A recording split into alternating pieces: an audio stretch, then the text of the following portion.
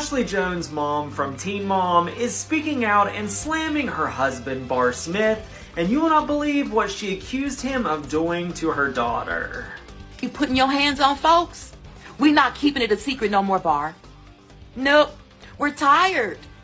We're tired of you little boys with mommy issues thinking that you're capable of having a relationship or being with someone because you're dysfunctional as and until you deal with your mommy issues because she didn't love you, she didn't wrap her arms around you, don't give you the right to be out here hurting everybody else because their parents are loving on them.